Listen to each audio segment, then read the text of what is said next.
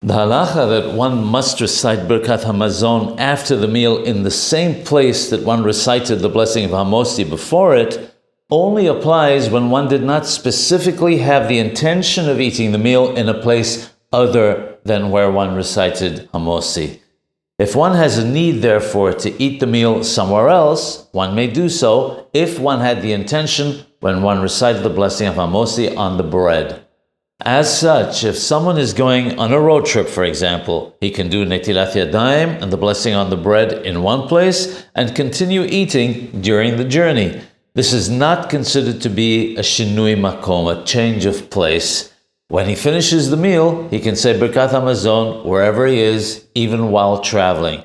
This obviously assumes that if it's a road trip, he is not the one who is driving. If he is, he must stop somewhere and recite the blessings.